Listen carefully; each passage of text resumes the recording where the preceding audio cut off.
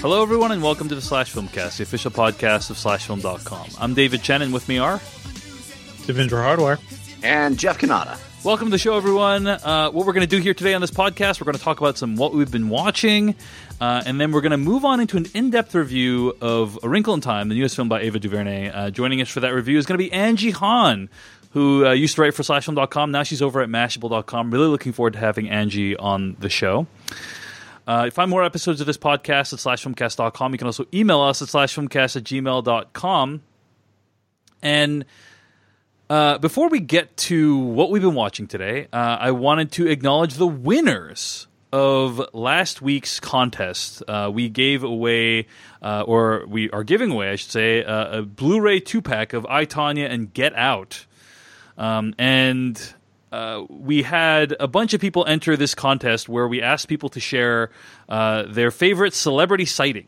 Over 160 people entered, and 2 people won. One of them is Anthony Batista Ramil from Brooklyn, New York. The other one is Meg Tracy from Orlando, Florida. So Anthony Batista Ramil and Meg Tracy from Orlando, Florida. Congratulations. I'm going to read Anthony's favorite celebrity sighting. Anthony writes here, quote, I went to a David Sedaris reading of Squirrel Meets Chipmunk in Hawaii with my girlfriend in 2011. We waited in line forever to chat with him, but I was nervous and he was not in a cheery mood. Turns out he just had his laptop stolen, which he described later in the book Let's Explore Diabetes with Owls. Suffice to say, the interaction was awkward and disappointing. Also, that book wasn't his best. Fast forward 3 years, my girlfriend was now my fiance. We were living in New York, and David Sedaris was coming for a reading of Let's Explore Diabetes with Owls. We arrived early, and so did he. He started casually mingling with the early birds, and when he got to us, I recounted our first meeting and told him about our engagement. He apologized about his mood in Hawaii and gave us some honeymoon advice, and on the page in which he describes his laptop getting stolen in Hawaii, he wrote in my copy of the book, "We meet again under better circumstances." End quote. Oh, cool. I thought that was a cool little story. You never know when you meet a celebrity, like what situation you're meeting them under. You know what I mean? It might be the worst day they've ever had in their life. Yeah, just like us.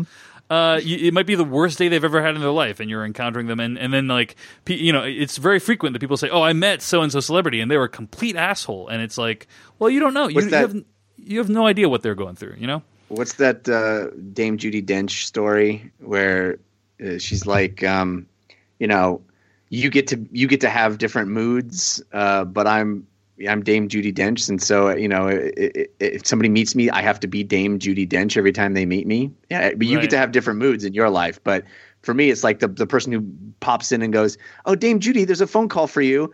I can't be like, because they're going to be like, "Hey, Dame Judi is such a bitch. I just told her she had a phone call and she freaked out." It's like I have to be on all the time, every person I meet, because I'm Dame Judi Dench. It's very true. Meg Tracy also wrote in with a Kirsten Dunst sighting, but really it's her postscript that I wanted to read. Meg writes here, I wanted to share another story with you. While it isn't technically a celebrity encounter, it felt pretty cool to me. I am a freelance scenic painter in Orlando, and I listen to a lot of podcasts while at work since I mostly work with my hands. I'm going to pause here. Jeff, do you know where this story is going? No.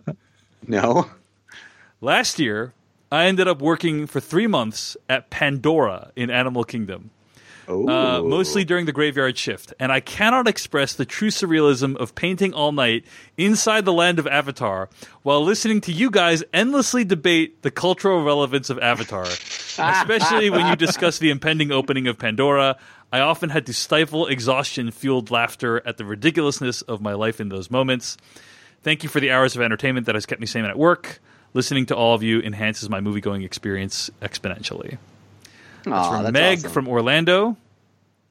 And, certainly for Meg, Avatar is a culturally relevant experience, right? Yeah. If you're spending your time creating the magical land of Pandora, it's gotta be magical. So, anyway, thanks for everyone who entered.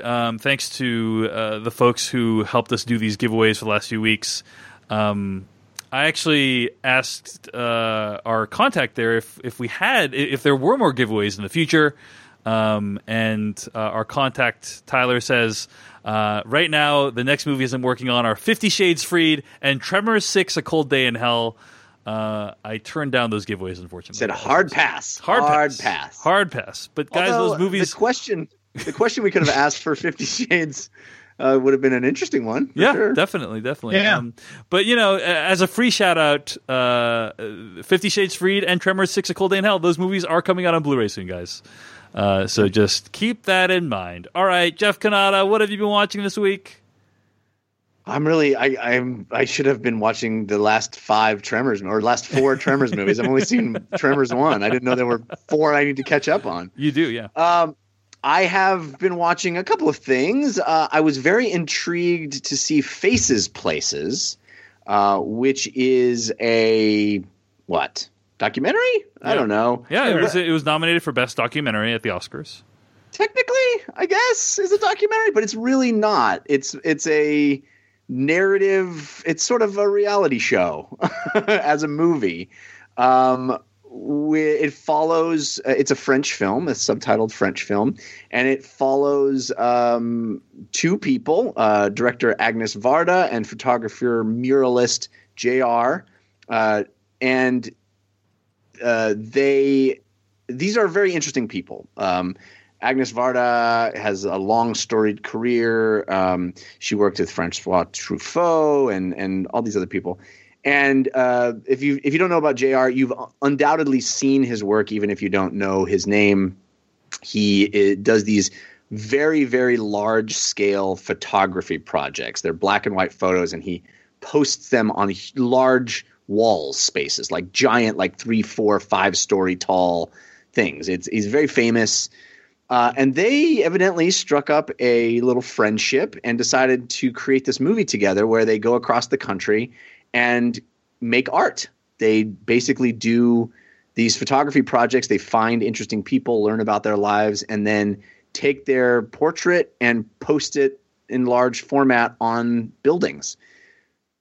And I think it's a charming little movie. It is not. It's quite long for what it is, 90 minutes, but it feels long because it's basically the same thing over and over. You're just finding these different people, and the people are very charming. France is very charming. I'm taken by the French countryside myself. I've been, my wife and I have been to France and absolutely fell in love with it. So just seeing the French countryside and going to small towns and large ones, as they met these interesting people and found out about their lives, everything from factory workers to a waitress in a small little hillside town.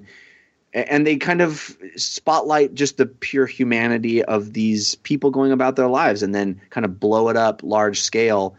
I don't understand all of the hype for this movie. It's a charming little movie that made me smile, but I don't think it is – it didn't move me in the way that some other really great documentaries have, or even some other movies about art have. I found it to be lovely, but not particularly impressive. Gotcha. Well, I'm looking forward to checking it out, and I'll let you know if I disagree, Jeff. Yeah. But the movie is Faces Places, and it has won a ton of Film Critics Awards. So, yeah, looking forward to watching that on video on demand. Anything else you've been watching, Jeff? Yes, I have said before on this show that I am a huge fan of Sneaky Pete, which is the Amazon original show that's produced by Bryan Cranston, who is also in season 1 and stars Giovanni Ribisi, among others. This is a show about a con artist. I love con stories. Season 2 has just premiered in all its glory. As you know, on Amazon, you can watch the entire season at once, just like Netflix. I've only gotten through the first 2 episodes, but I loved season 1, and season 2 starts off with a bang. It literally starts the moment season 1 ended, which I love when shows do that. And man, you know, this is very much a genre right now. There are lots of shows like this, Ozark and Breaking Bad and on and on and on. These movies where they just put these characters in increasingly dire situations and see them try to squirm and get out of them. Characters that are, you know, on the edges of morality. but man, I really dig these kinds of shows, and this one is very smartly written. I think the first episode really starts with a big bang, and it's fun. It is fun. The con game that this show constantly puts on display is really smart and really fun. It's like little heists and little, the sting moments in each episode, and walking the tightrope. This show is about a character that's assuming a different identity and can't be found out. And that tightrope is really fun to watch. I thoroughly recommend Sneaky Pete, which has just started its second season on Amazon Prime. Very cool. I watched the first few episodes of season 1, really enjoyed it. Just haven't gotten around to finishing it, but maybe I will soon. That's Sneaky Pete. Same. Devindra, you've been watching a few things? Just one thing I kind of want to bring up. It's actually related to A Wrinkle in Time. So now that I think of it, I got to see the Sailor Moon R movie in theaters, guys. Do you know how exciting that is? It's pretty exciting. It's pretty exciting because I grew up as an anime fan and a fan of all sorts of interesting cartoons, and this was probably one of the first series I got into. And I also remember not being able to talk about it with many people because it was tough being a young boy into Sailor Moon. But we are legion. There are many of us out there, and it was great seeing this movie in a theater with I definitely saw people who grew up watching it too, and they brought their kids, and the kids were really into it, and also people watching the series or this movie who are just completely new to it and just loving everything about it. But just like Wrinkle in Time, it is about a young girl who's definitely out of place and is really awkward and doesn't really like much about herself, but finds the love for herself with the support of the friends around her. I thought the movie, I've seen this movie before. It is quite good as far as anime films go. There's a new dub here. Not as big a fan of that compared to what we had in the mid 90s. But it's pretty good. I just wanted to say that it was kind of cool watching a Sailor Moon movie in a theater, in an art house theater here in New York. With a bunch of mostly adults and a couple kids. I don't know. It was a fun experience. And definitely if you're into the themes of Wrinkle in Time, go check out this series. It's all on Hulu now, I think. Cool. Awesome. So Sailor Moon R, you saw it in a theater, and the series is on Hulu, you said? I believe either Hulu or Crunchyroll now. It was on Hulu for a while, and then things got moved around quite a bit. Cool. Let's move on. Before we get to our review of A Wrinkle in Time, we have to thank all the people that donated to the /Filmcast. Thanks to Mauro Mueller from Zurich, Switzerland, Richard M. from Natick, Massachusetts, near my old stomping grounds. Chris P. gave us gave us a massive donation this week. Really appreciate it. And also, Sharik Chowdhury from Tucson, Arizona writes in, "Hi /Film crew. I just want you to know this donation is an appreciation of providing me with years of entertainment. It's definitely not a direct result of the public shaming last week by my friend Azim Tajani." So, I was doubting, but I'm glad that Sharik Chowdhury cleared that up for us. Really appreciate that, Sharik. Also, Jacob Shimilar writes in with a donation. He gave us basically a $1 donation a week for the year. Nice. And he writes here, "I'm always glad to see a new podcast come up. Sometimes I don't get to download it in time before I go to work, so I use up 30% of my precious data per month in Canada, where 3 gigabytes of a shared family plan is considered a high roller, just to make sure I can listen to the /Filmcast.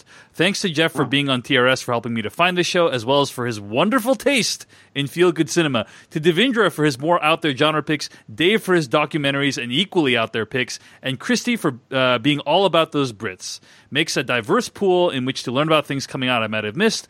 Hopefully, in main reviews, Christy will be able to find more joy in the upcoming films than some of the ones you guys have reviewed recently." But and he writes here, "I feel bad that she's had a streak of stinkers, it seems. I look forward to this new version of the film's mightiest podcasters." So thanks to Jacob Shimilar for that lovely note, as well as for his donation. Thanks also to Brian Hayes from Bel Air, Kansas. And new subscribers at the rate of $2 per month: Tim Cho, Derek Chang, Joseph Johnston, Yannick Poirel, Music, and Andrew Gergich for donating at the rate of $2 per month. If you want to support what we do here on the podcast, go to /film.com, click on the /Filmcast tab, use the PayPal links on the side of the page. You can also go to paypal.me paypal.me/filmcast. That's paypal.me/filmcast. Thanks to all our donors this week. Let's get to our review of A Wrinkle in Time. For a reason.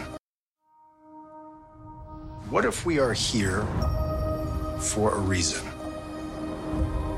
What if we are a part of something truly divine?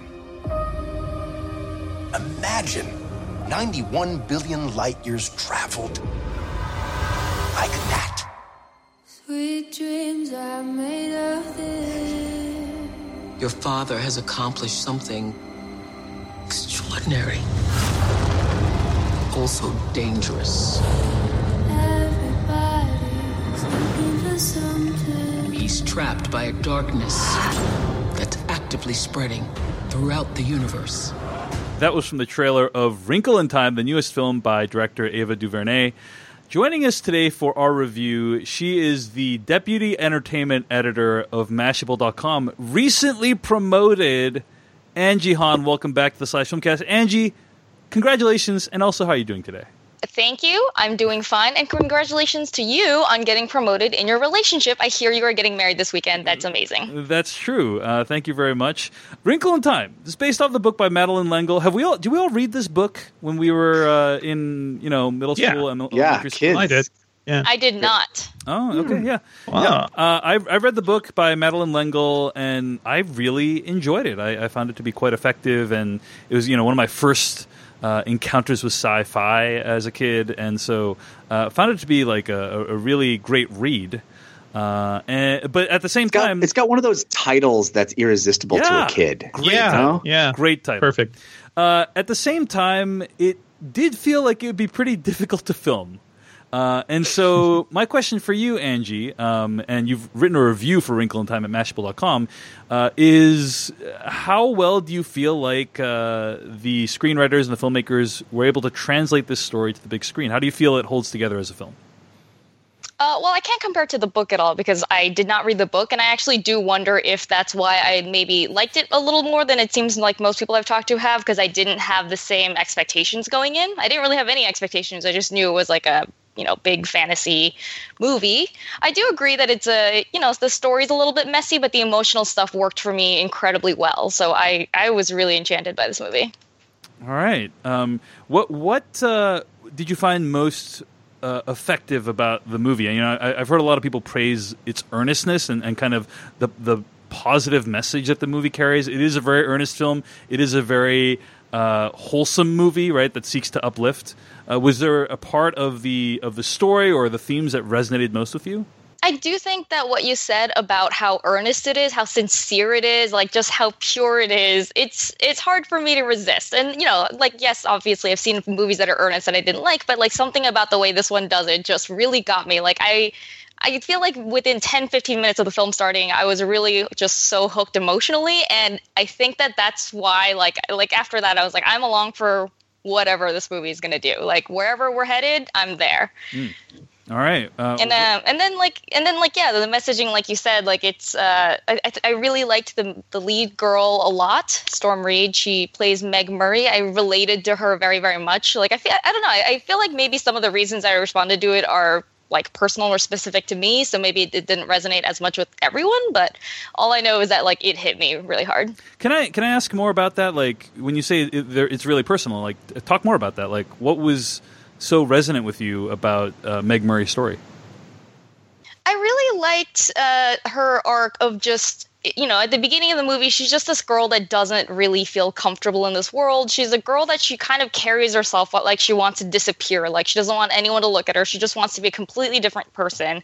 And like, I feel like, as a teenager, I think a lot of people go through that. I definitely did. And that was part of it that just, it's one of those movies that I'm watching as an adult and thinking like, oh, I wish someone had told me this when I was a little kid, and just feeling so uncomfortable in my own skin. All right. Devendra Hardawar, I want to ask you, what did you think of Wrinkle in Time? I feel like I can feel your contempt in that, Dave, But there is zero contempt for this movie. Certainly zero contempt for Angie. No, not for Angie, just for this movie in general. But for me, I read A Wrinkle in Time as a kid. It also was one of my first like sci-fi things, along with The Giver. There were a lot of books that were marketed to kids that were all about like fighting against conformity, guys, and like sticking up for your individuality and your weirdness. And I found that all really compelling as a kid, because I was certainly that weird kid. So I loved the book as a kid. I'm rereading it now, and it's still like as interesting as ever. This movie is really it's kind of a fascinating thing, because if you look at it through the lens of like what makes a good movie, I don't think it's necessarily a great movie. There are a lot of script problems here. There's a lot of things going wrong. There were times looking at this movie where I sort of questioned like why things were happening, even though I had read the book. But at the same time, like it does work on some really inspirational levels. I kind of like it to seeing Hook for the first time, right? Like I grew up loving that movie. I recorded Hook off of some TV channel, and I would wear out VHS tapes just rewatching that movie, and then I have to re-record it again. It's like over and over again. That was my life. And then I grew up, and lo and behold, everybody tells me Hook is a terrible movie, even though it's a movie I love and it means so much to me. I actually just rewatched it recently, and I can certainly see like the problems, but at the same time, still something I love. And looking at the kids in my theater, I saw it early Saturday morning. They were just enthralled by this thing. I think along the same ways, like it has great emotional beats. The inspirational messages are there. I think in some ways, this book replaces the Christian imagery, or this movie replaces the Christian imagery of the book with the sort of like really gung-ho, I don't know, like self-empowerment kind of self-empowerment, thing. Yeah, like TED it replaces Talks, religion with like, self-empowerment and more secular. It replaces religion with Oprah, basically, and everything Oprah says. But she's already kind of religion. I was just going to say, I think that's still religion. she is God in this movie. But I kind of appreciate that, too. So I'm of two minds. I know technically not a great movie, but I had a lot of fun watching it, and I really enjoyed seeing how the kids were responding to it, even when I wasn't fully on board with it. I think it's a really important film. It's a tough thing to discuss, right? Because I feel like there's a lot more going on here than just the movie and just the script and the acting and everything. I feel like we're talking about Ava DuVernay as this like powerhouse filmmaker now, and it's a tough conversation to have. I think this movie is kind of a glorious mess to me, in the same way that Hook is. Yeah. Oh, can I ask you a question? So I like the movie, but I haven't read the book. Should I read the book? I think you'd love the book. Yeah.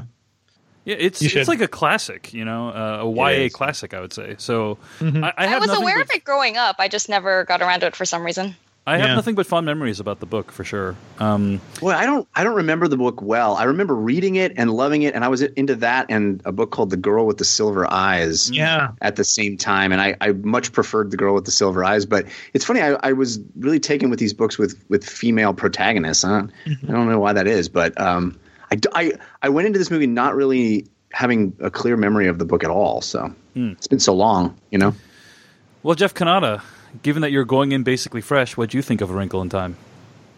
I was very much rooting for this movie. I think, Devindra kind of touched on it a little bit.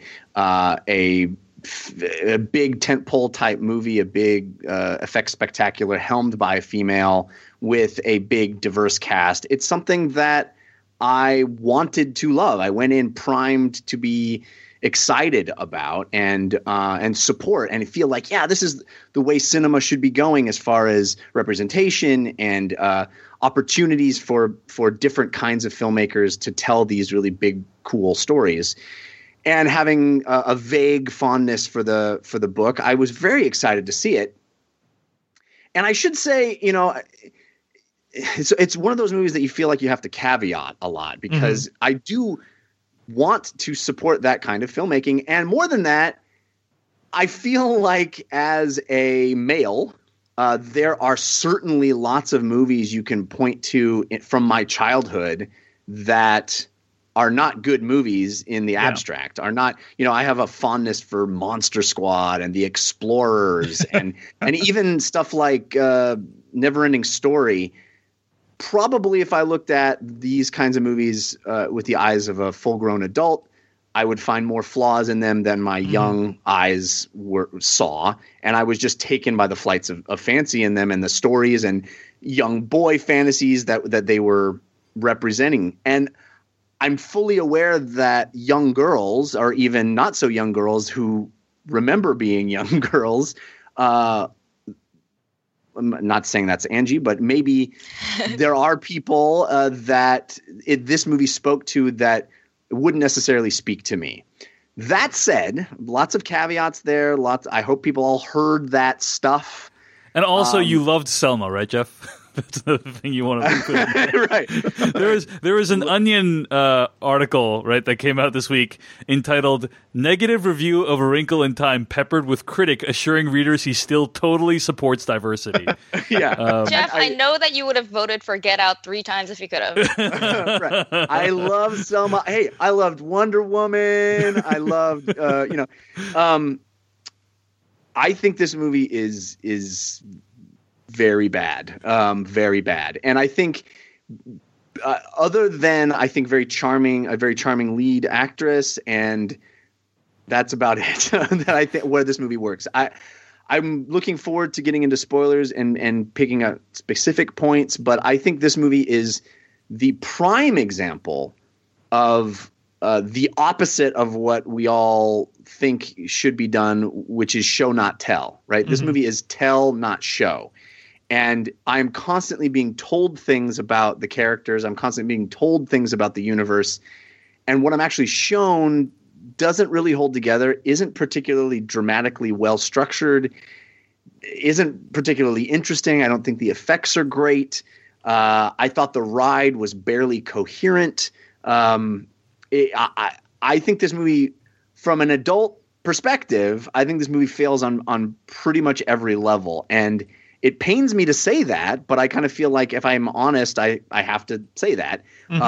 And I was very, very disappointed with it. And I'm hoping that Ava DuVernay's next movie is better. That's all. I mean, there needs to be room for, yes, it's great that we got a black woman directing this like big effects-driven blockbuster type movie, but there needs to be room for people like that to it can't be Black Panther and Wonder Woman every time. There needs to be room for people to be able to make these movies and then fail or stumble a little bit. Absolutely. And, as you pointed out, there also needs to be room for little girls to have these imperfect little fantasies, or little boys who like this movie too. I think none of us are the target audience because we're not children. But it is, it is very much a children's movie, and there are great examples of movies that are for children that also work on an adult level. And I think, Pixar movies come to mind, but there are lots of examples live action as well where you can say, wow, this works across all ages because it doesn't talk down to kids, because it is really well structured dramatically, and it does all the things that a great movie does, but also speaks to kids on their level honestly. And I can't say that this movie achieves that. And it's fine, as you say, it's fine for there to be these failures, and it doesn't say, oh, women shouldn't be helming big movies. There are plenty of failures from men as well, and it doesn't have to be representative on that level of, that conversation. And like I said, I hope Ava DuVernay's next movie is a home run, and I will fully be excited to see it. I just think this one was a big miss for me, and I have to be honest about that. Angie, let me ask you the question about perceiving this as an adult versus as a child. I mean, I hear Jeff talking about movies we watch as kids that we enjoyed as kids. You watch them as adults, and they're not as enjoyable, right? Or we can recognize the flaws. The scales have fallen from our eyes. Do you have any reaction like that when you're watching Wrinkle in Time? I mean, do you feel like this is a movie that, I recognize this for a great kids movie, but as an adult, I see all of its flaws? Or are you just totally in love with the movie, the flaws don't matter to you? What's your approach to this? Yes and no. I mean, I came into it as an adult, and I loved it as an adult, and even as I recognize it's for kids, it did work for me as a person who is not a child anymore. But at the same time, like, you know, I have a feeling that when we start to talk a little, like start to pick it apart a little bit more, I'm gonna, like, I can acknowledge this movie has a lot of things about it that are messy, that don't quite work, a lot of things that kind of just like skip around and are disjointed. But like, I don't know, it's one of those movies where what did work for me, I liked enough that the flaws didn't bother me overly much. Okay. Well, I guess it's time for me to share some thoughts, and then we can move on into spoilers. Can I just say that I share every single one of Jeff's caveats, and then I don't need to repeat them all? No, you have to say blanket them all statement. Do I need to say them all again? Ibid, I mean, otherwise Just you're say- a sexist. Ibid upside, you know, like Ipso facto, e pluribus unum.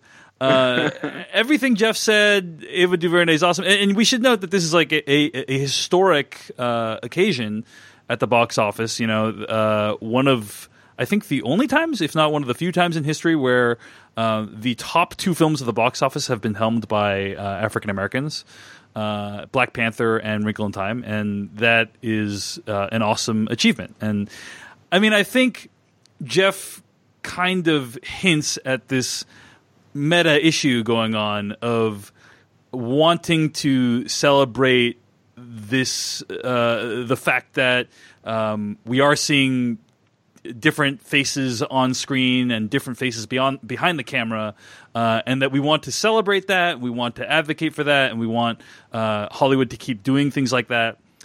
But we also need to be true to ourselves when it comes to the actual movie, and sometimes those two things are in tension with each other. So all that being said, I really hated this movie, and I thought it was an excruciating experience that lasted way too long. At no point in this movie did I think anyone acted like a recognizable human being. I thought it's, like you said, Jeff, in terms of telling, not showing, I thought it was mostly like bizarre character beats happening. Like you recognize, like, oh, this character beat is supposed to happen at the end of like maybe a 3-hour long movie, but it's just shoved right into the middle of the film. And, like whole arcs take place in like 5 minutes, and these characters go from one place to another without any explanation. Characters change their personality. Rules are introduced left and right. Reese Witherspoon turns into a lettuce leaf at one point without much explanation. So I found it to be a random assortment and bombardment of events and colors without much of a unifying storyline or much, and as a result, without much emotional impact. I am stunned that a $100 million studio film was allowed to be released into theaters in this condition. Unfortunately, I did not enjoy it, but I don't. I want to make space for people who did enjoy it to talk about why they did enjoy it. So I do want to say, as I was watching this movie, Dave, I was just thinking to myself, man, Dave is going to hate this movie. Dave's going to hate this movie so much. I hear everything you're saying. I can totally understand why like this movie is getting crushed in the reviews, because technically it ain't a great movie. It's not a well-constructed film. And I think a lot of the problem lies in the script, because it really dices up a lot of what happens in the book, and just kind of things just happen. And there's no reason for them. I think the introduction of Reese Witherspoon's character just kind of comes out of nowhere. And it took a while for me to get used to what she was doing in this movie. Turning into a everybody, well, just not like even that, like her attitude, like the way she's acting. Yeah, everyone's I'd basically never playing themselves. If I had never seen a Reese Witherspoon performance before, and this was the first time I'd seen her on screen, I'd be like, wow, this is a terrible actress.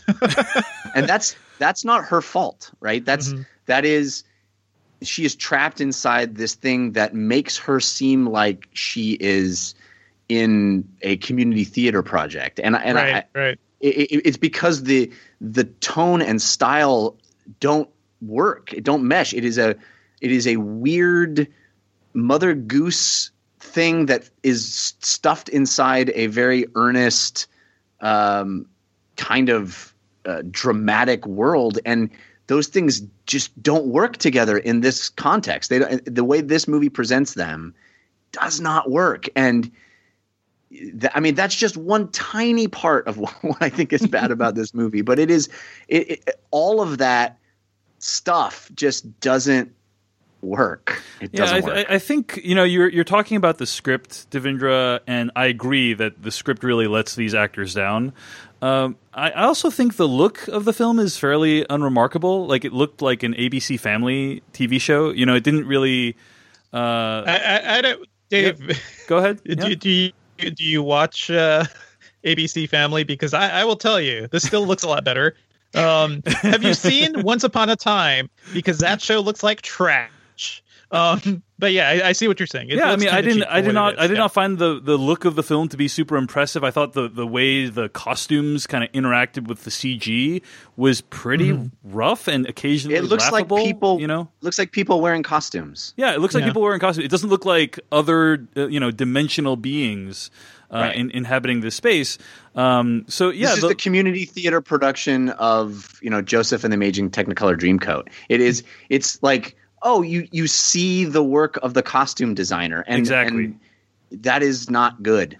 Yeah, not what you want. And that could work in a certain circumstance, right? But it's clear that the film is reaching for far more than that. I do think one of the effects is kind of cool. The tessering effect, like the universe being made up of these flapping pieces of fabric. I did kind of like that visual, so that was interesting. And I think, like you said, Storm Reed, the main character, the actress who plays the main character, and Chris Pine does a pretty solid job. Fantastic. He's a solid Chris in this movie. But Angie, let me ask you, I know we're kind of bagging on this film and how it looks and feels. How did you feel about the aesthetics of A Wrinkle in Time? I mean, I don't disagree. I do think it looks cheap. I do think cheaper than you would assume it is, based on the fact that this is a major studio production that they seem to have spent a lot of money on. You're right that the costumes of the kind of the Mrs. Whatever's they look kind of odd. A lot of the CG, a lot of the very clearly green screen CG backdrops look like green screen CG backdrops, and yet. You kind of hit upon how its ambition outpaces its reach, and that's so it's in a weird way I find it kind of endearing. Have you ever seen a movie where you're just oh my god, you're trying to do so many things and you're not really quite doing them as well as you should be, but I just love the fact that you're fucking going for it, and that's kind of how I felt about this movie. It's like Cloud Atlas for 10-year-olds, basically. Just trying, swinging so hard, but also a lot like Interstellar for kids. In many very literal ways. Yeah, I have such a soft spot for movies that just that almost seem like they're overly ambitious and there's just too much. They're trying to do too much. They're too sincere. It's just movies like that I just have such a soft spot for. And this definitely hits that spot. I'm the same way. I'd much rather see a movie swing, for the fences and miss and stumble a little rather than something that's perfectly fine. Because I don't feel anything about perfectly fine movies. Yeah, it's true. I definitely felt intensely about this film. So I think you are. I can agree with you guys on that front. There you go. But why don't we talk a little bit more about the spoilers for Wrinkle in Time, starting right now? Now you're looking for the secret. You're going to see this coming. No. But you won't find it because, of course, you're not going to see this coming. You're not really looking. I have been puzzling over how it works. You don't really want to work it out. Who's in the box? I have been dying to tell you. I want to tell you my secret now. You want to be fooled. Guys, this week I had a chance to see this film that stars a heroine who's in complete and total grief after the man she loves the most disappears. So she goes after him into this strange land. And during the adventure, an ally of hers turns against her. It's really crazy. The finale has this big struggle where a double of hers appears, and they have this big conflict where they battle each other. But enough about Annihilation, guys. Let's talk about A Wrinkle in Time. Boom goes the dynamite. Boom goes the dynamite. You could have done that with Wonder Woman and still have Chris Pine. It's she didn't face a double. Can we just get on the record? Can we just get on the record that I did not laugh at your joke. Nobody laughed. Yeah, no. I just want to put that out there. You should be aware that these are not intended to achieve laughter. Yeah, no, that's correct. Thank More you, like Jeff. groans. Thank you, Jeff. Yeah, Perfect. groans. If it's any like the film, if it achieves any reaction, I consider it a success. So, Well, if you want to know, I was doing the kind of hurry up, move it along hand motion. So I see. there you go. Thank you. Yeah, I appreciate that. You're welcome. That's the intended response. Let's talk about that finale. I guess when you I read on Twitter that this was like an intensely powerful, moving experience for you, Angie, and I guess when you left the theater, what was your feeling, particularly about the ending? Did you find it empowering? Did you find it inspiring? Like what was it that did you find the ending to be effective? I turned to the one other critic who I think loved it as much as I did. No, there's a few of us, but I did happen to sit next to one of them. It's Christy Puchko, whom you guys all know. Yes, indeed. And we just kind of turned to each other, and she was just and I was like, I think I loved that. And then we were just really happy for the rest of the evening. It was great. It's so funny when I was sitting next to another critic in my screening, and I turned to them and I said, am I awful for thinking this movie's terrible? And he's like, no, it's terrible. So I don't know. I mean, there's a gender difference here, and I think that's not something we should brush past. I think maybe there is something speaking to women, and the fact that this is speaking in that authentic voice. I think maybe that's a good thing. I don't know. I mean, I think there's certainly things for, clearly you don't have to be a girl to, relate to her self-esteem issues or something, but I do think that, I don't know what it would have been like if I had watched this movie as the same but a man, but I do think that watching it as a woman, there were things about it that felt, at least to me, to be, as you said, kind of authentically female experiences. I think just the very specific ways in which she doesn't feel like she measures up to what the world wants her to be are things that I think, at least for me, hit hard in terms of me remembering the way that I felt at that age. And that double at the end where you see this is in her head, the woman the girl that she always wished that she could be and whatnot. I was like, oh, I definitely remember being that age and having that image of a girl that's like that, pretty popular, confident. I remember that feeling. So that did hit me pretty hard too, which I feel like I keep saying, but yeah, it just worked for me. Jeff, I think earlier you had said that you had some issues you wanted to share. Yes, there are basic dramatic script things that good scripts do that this one, I mean, I have some specific examples of things that I just left me scratching my head and going, this isn't difficult. This is not, for example, I mean, there are a bunch, but one that springs to mind is we have this bizarre scene of having to meditate correctly, which is inherently boring to watch. But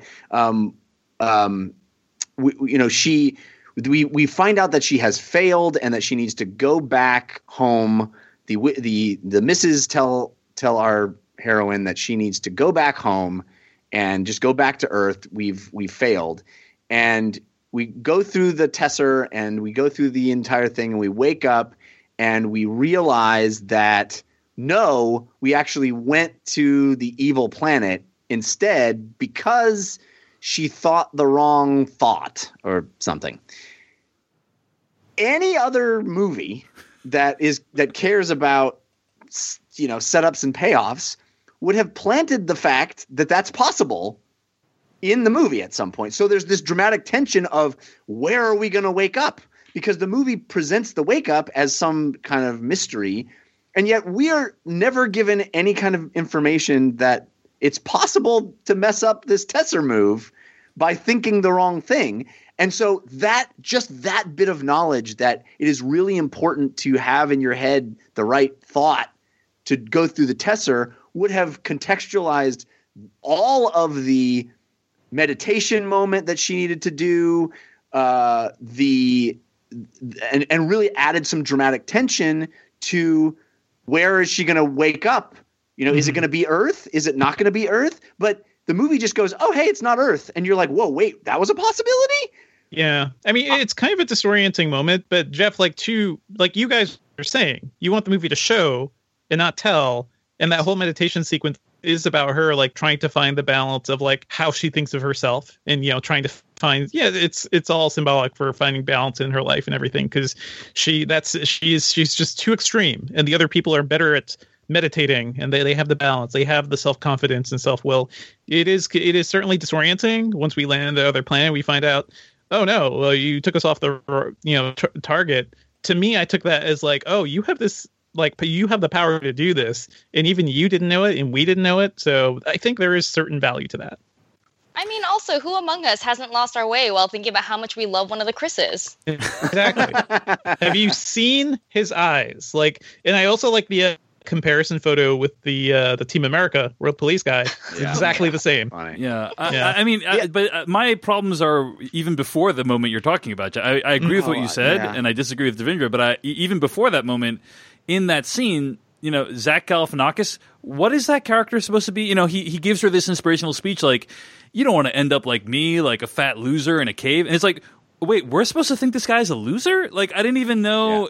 The movie doesn't even set up what the social hierarchy of these characters is, and Reese Witherspoon is clearly in love with him, right? Like, she's infatuated with him. So I think they're supposed to be dating or something, like in their weird metaphysical wherever. So he's not a loser because he's dating Reese Witherspoon. You know what I mean? Like, how much of a loser could he be? Just ragging on Reese Witherspoon and hating on her Let Us Leave form. I mean, she finally found a man who appreciates her for what it is. Leave the girl alone. You mean leave the girl alone? Oh my goodness. Yes. Also, we have, there are many, many, many things. We have a scene where the three misses give three gifts, like, Wizard of Oz style, like, here are the three gifts. And any other movie, those pay off in really important ways. The gift that Oprah gives is, I command you to stay together. And literally the next scene, they are not together. Her gift was advice. She didn't say, I'll give you a magical thing where you guys can't get split up. She was like, my gift to you is I'm going to give you really useful advice that you then, for, various reasons, are unable to follow. Well, no. So stay together. They go through the tesser, and then the little boy is gone. Like, he's a small child. How good are little boys at not getting lost? The movie makes no attempt to make that bit of advice have any meaning in the exact next moment. No one goes, oh my gosh, she told us to stay together and we're not together. Or, wow, this is a problem because we're not together. Or, oh my God, we got to find him so that we can follow the advice of the missus. Like, no. It is completely abandoned in literally the next moment. That is not true, because the first thing they do is try to find the kid. So they're going after him. They're not happy that he wandered off, but he's a little boy. Little boys do that. Like, that's how kids get lost in the mall all the freaking time. And so then they're trying to go after him. And I do think that's as much for the audience so that something really bad is going to happen. Like, it's building anticipation and setting up that, like, something horrible happens if you get separated, which it does later on, like. But, okay, so then later on, they find him. And I think visually that scene on the beach is really interesting. It's vibrant. It's a sense of danger in a place that shouldn't have any danger. Like, that's a really cool idea, right? But then we see this character that we know nothing about, that is vaguely menacing and tempts I should have the names of all the characters in front of me. What's his name? Calvin, I think. The brother, or Charles Wallace is the Charles Wallace.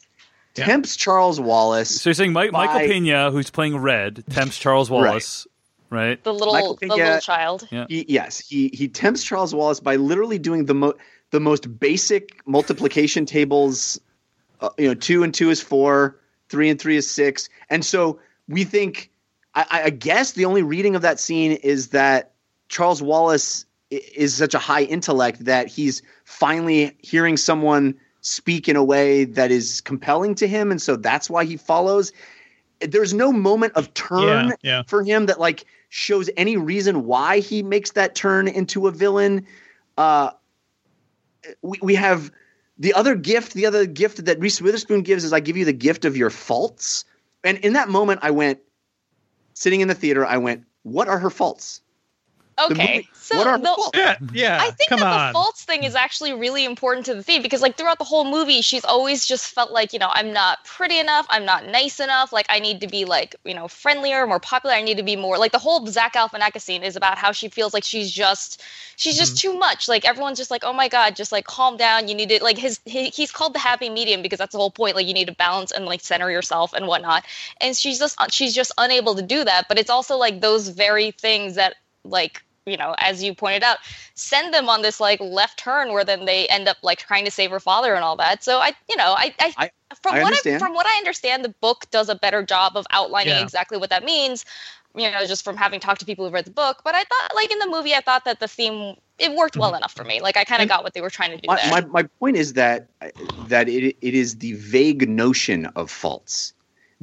She's like, accept your faults, whatever they may be. And we go, oh yeah, this is a character that has faults. But later in the movie, she clearly thinks that she has faults, and I think it's more about that than about us looking at her and being like, oh, this girl is like, dumb and boring and whatever. I think it's more just like, she has to learn to make peace with what she perceives as her own faults. But these are vague notions of faults. And later in the movie, in the climactic moment when she is faced with that decision facing her alternate self and evil Charles Wallace, she enumerates them and says what her faults are. And the movie up to that point has not made an example of any of the things that she's enumerating. She literally lists the things that she doesn't like about herself. That's the whole first act, Jeff, though. Like, no, it is the not. Whole introduction to this character, she is somebody embroiled, like all she thinks about is everything she does wrong. She gets into fights with teachers and like her principal, right? Because she's mouthing off on these adults.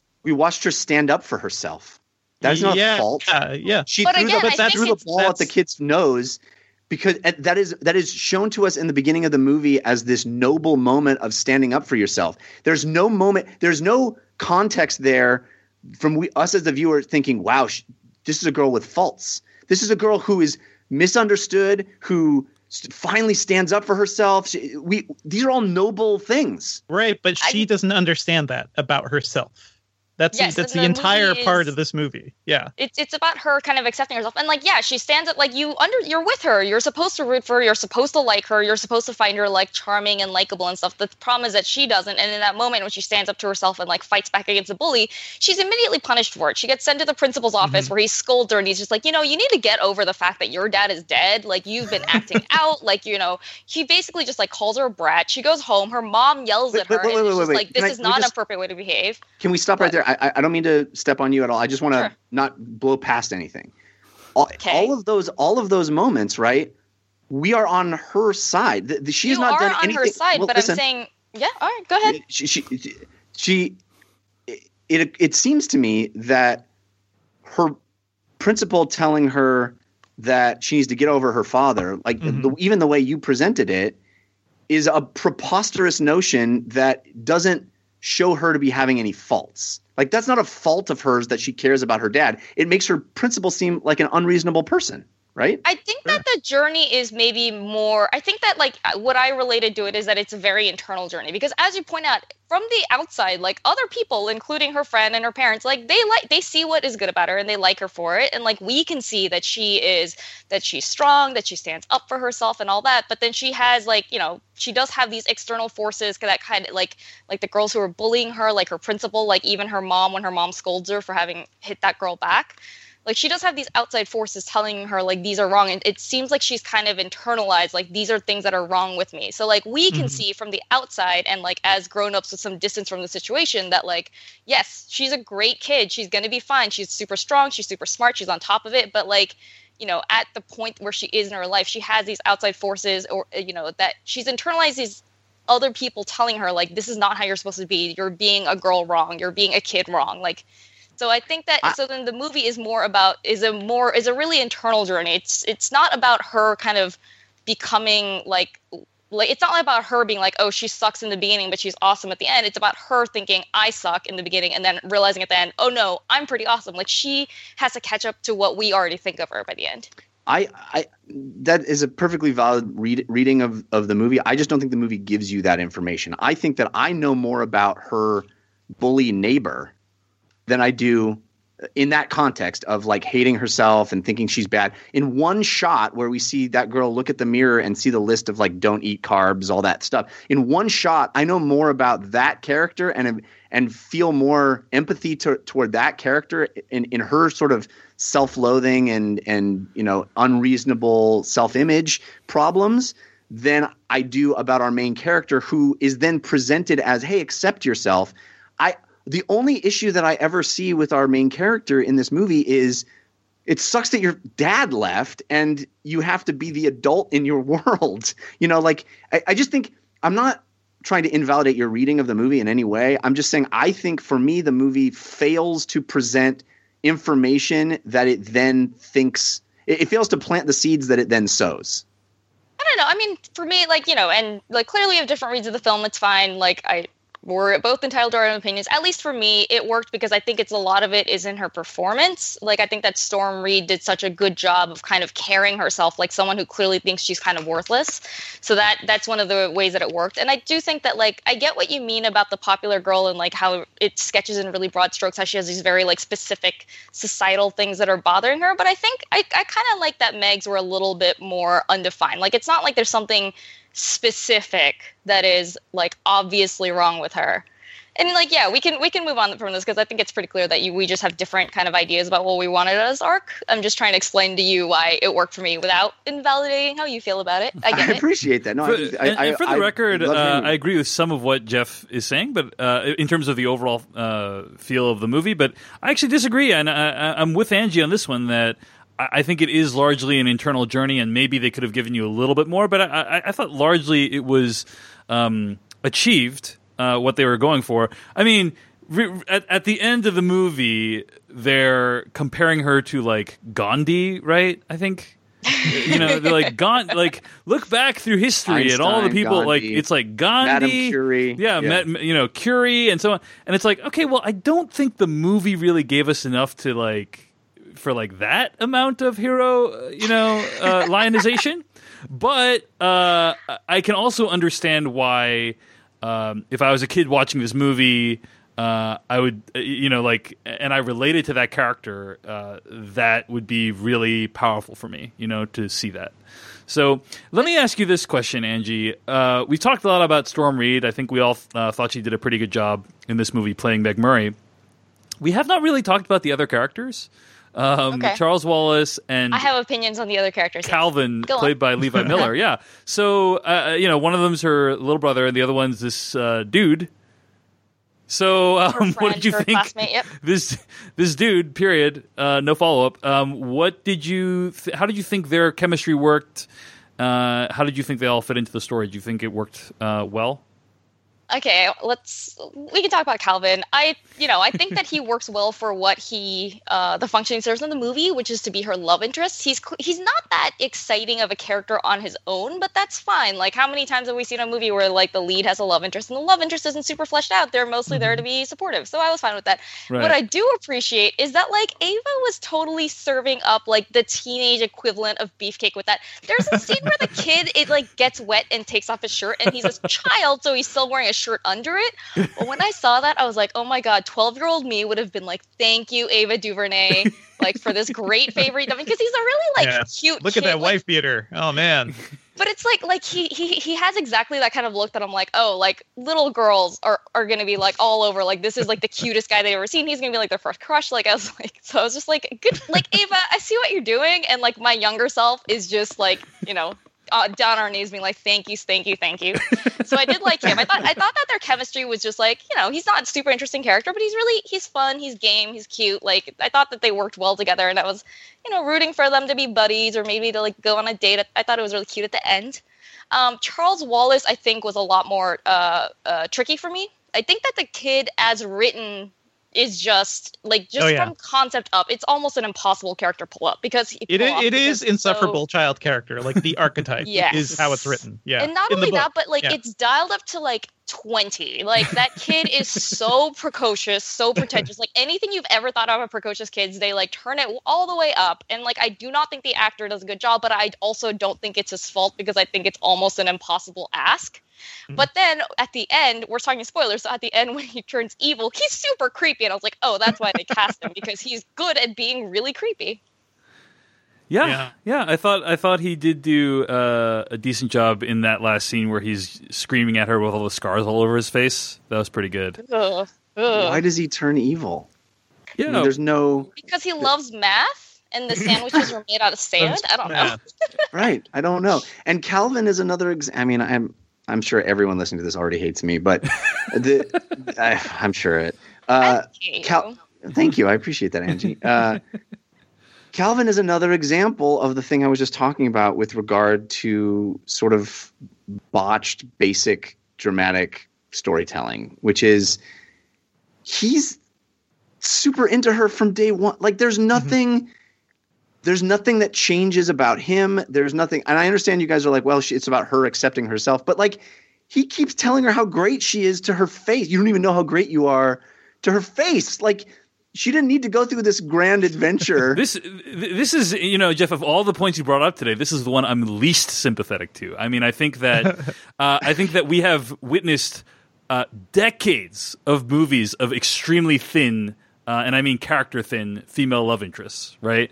So thin, physically thin too. Yeah. Physically thin too. I'm not even arguing that he's thin. That's fine. I understand the idea, and I know that if Christy was here, she'd be all over me on this one.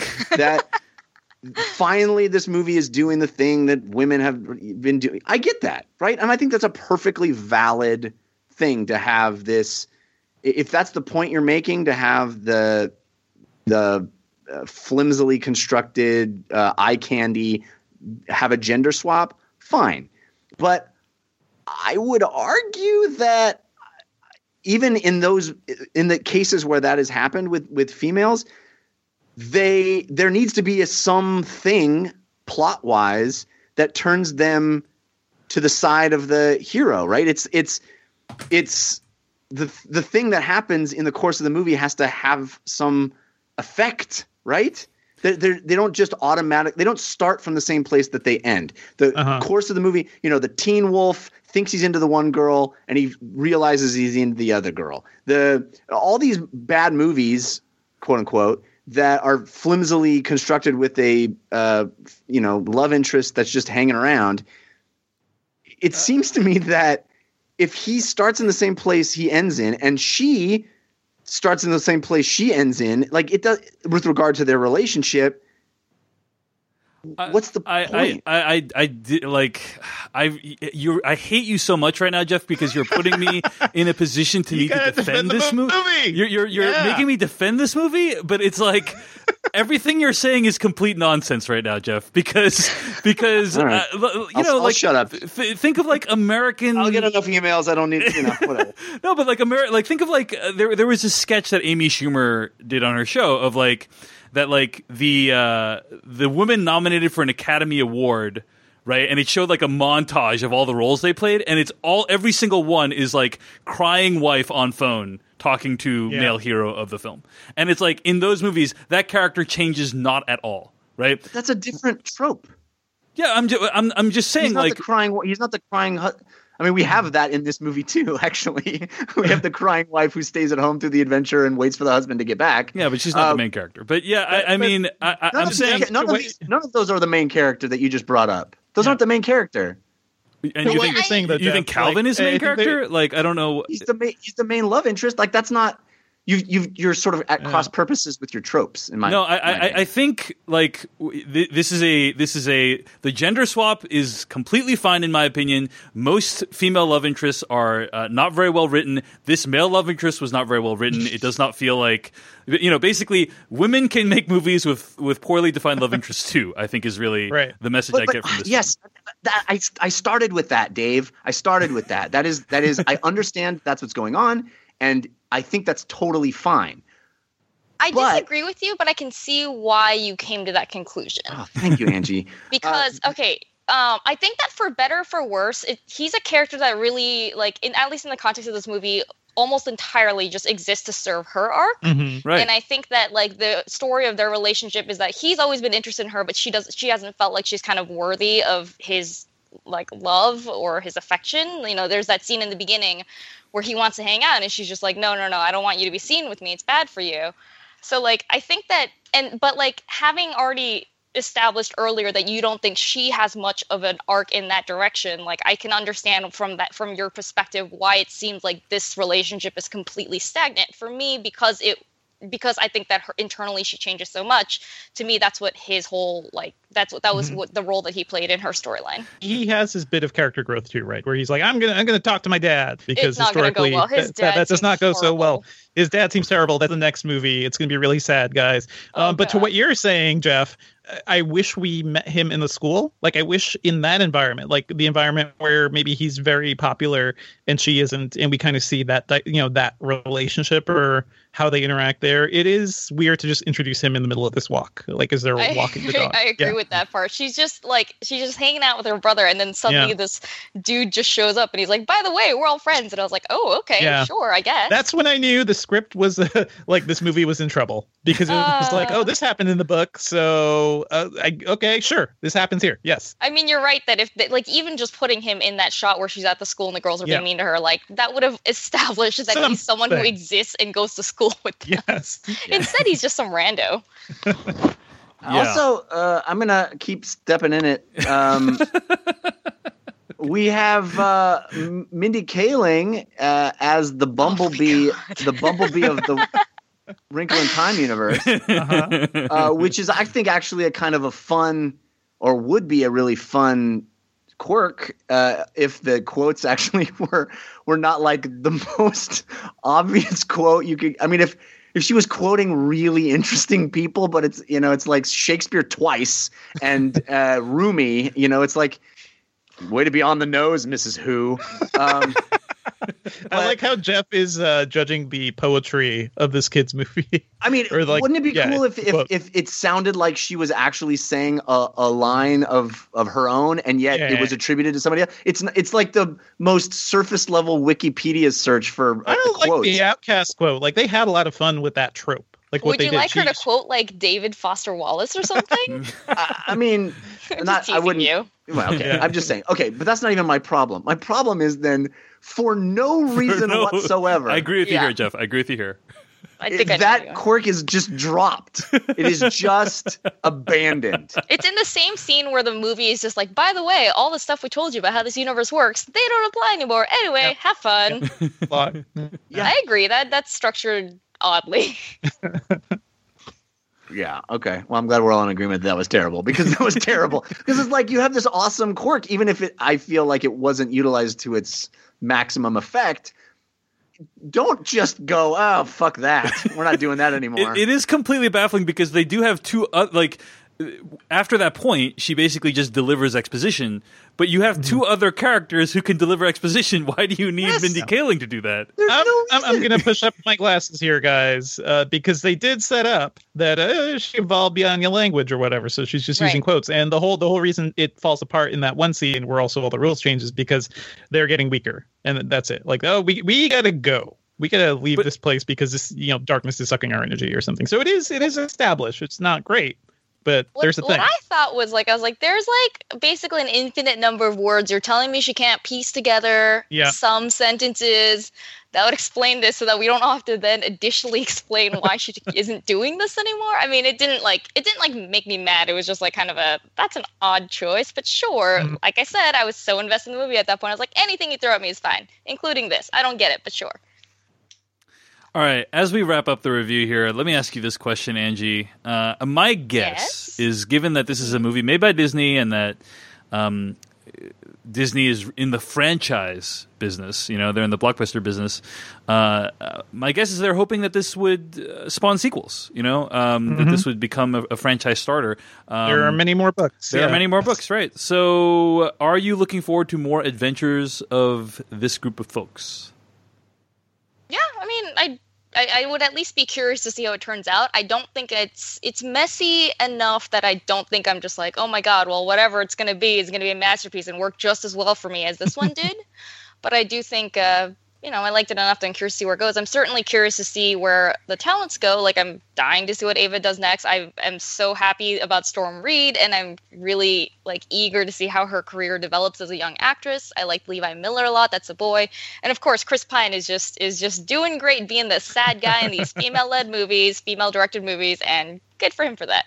Yeah. We literally haven't spoken about Oprah Winfrey and how giant Oprah Winfrey just makes no damn sense. Remember when she's a giant and the kids like pat her on the cheek while they're flying by on Reese Witherspoon, who's a Swiss Charted? I sound like I'm on drugs right now. Yeah. But I love that this movie gave time for that moment too. Yeah. Like it doesn't accomplish anything, but I think as kids we're flying around now. I'm going to do this thing because she's a giant. Yeah. That's what I mean about, like, even when this movie does things that make no sense, I'm just like, I am just so enamored that you're even like, we need to include a scene where this happens. I'm like, you really didn't, but I'm glad you decided that you did.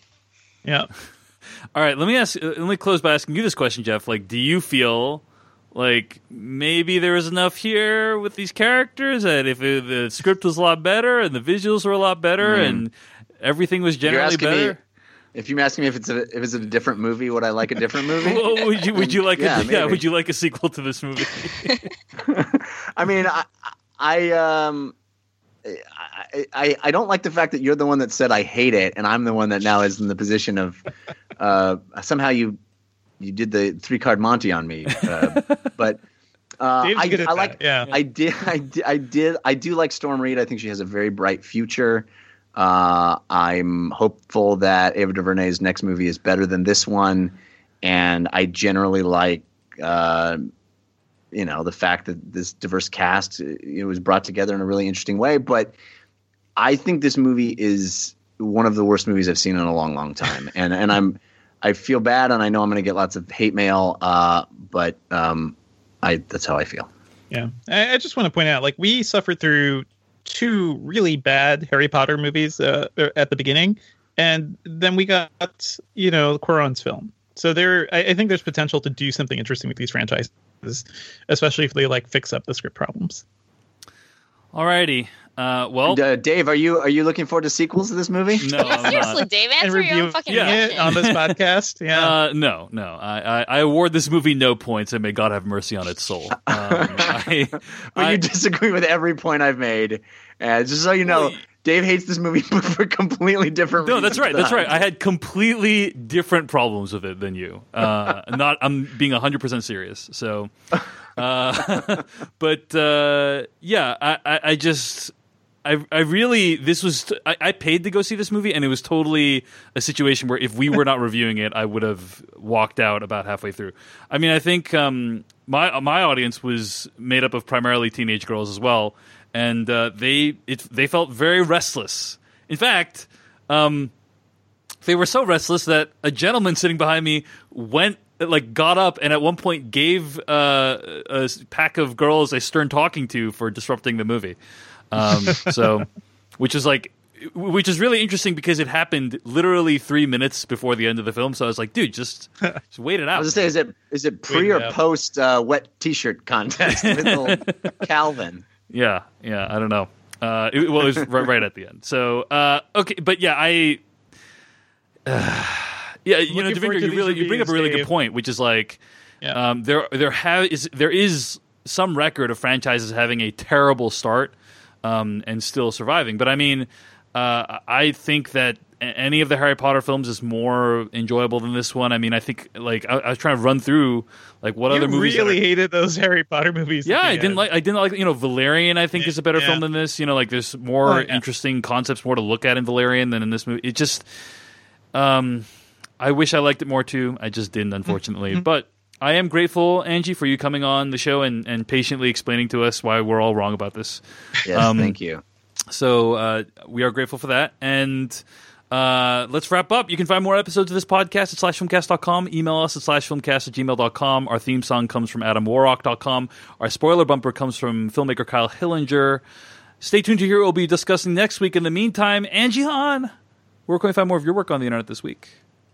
You can find me on Twitter at AJHAN, and you can find my rating at Mashable.com, including my review of A Wrinkle in Time. And I heard you are moving to LA soon, is that right? I am moving to LA. If all goes well, it should be around the beginning of May. So if you're in LA, then let's be buddies. I'm in LA. Oh, great. Then we'll be buddies. You guys can bond over your love of Wrinkle in Time. In person. We can go watch the sequel together. I would love that. But seriously, it's so awesome to see your profile continue to rise in the entertainment world, and looking forward to seeing all that you're going to produce in LA. So safe travels, Angie. Jeff Kanata, where can I find more of your work on the internet this week? Or you can always follow me on Twitter. I'm at Jeff Kanata with 2 N's and 1 T. And I have several other shows. The thing I'd like to talk about this week, actually, though, is I was a guest on a show that I really like. If you're into board games at all, I was on a show called Ludology, which is hosted by a couple of game designers and is one of my favorite podcasts that I listen to. It's really smart, really interesting, and yet they managed to actually invite me on. So I don't know. They decided to not be so smart for one episode. But I'm on episode 171. I recommend you listening to Ludology anyway, but listen to me talk about the relationship between board games and video games on that episode. It's fun. How about you, Devindra? Oh, you can find me on Twitter at Devindra, and I write about techandgadget.com. And yeah, speaking of other shows, I was also a guest on the Download podcast, so you can check that out. It's episode 45, Android Pop Rocks, just chatting up some tech news. Cool. Find all my stuff at davechen.net. Follow me on Twitter at DaveChensky. That's DaveChenSKY. Next week's going to be a weird episode because I think Jeff Kanata's probably not going to be here. And instead, he's going to be joining me here in Seattle along with Devindra for my wedding. And I think we're going to be recording a Slash Filmcast live at my house. Sure. With Devindra and Peter. So, yeah. And we'll be discussing The Death of Stalin, the newest film by Armando Iannucci. So, look forward to that. And thanks for listening to the official podcast of SlashFilm.com. We'll see you later. We watch the movies, flicks, tracks for the good, bad. It's the Slash Filmcast. For all the news and the movies coming out, cause you know that it's the thing worth talking about.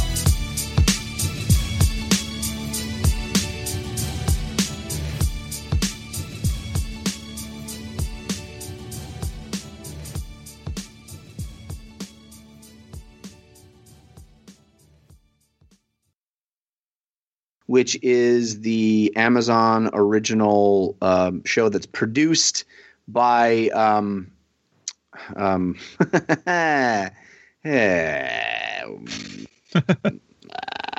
look it up. Hang on. That's some really creative noises there. The mystery. I'm gonna edit this out.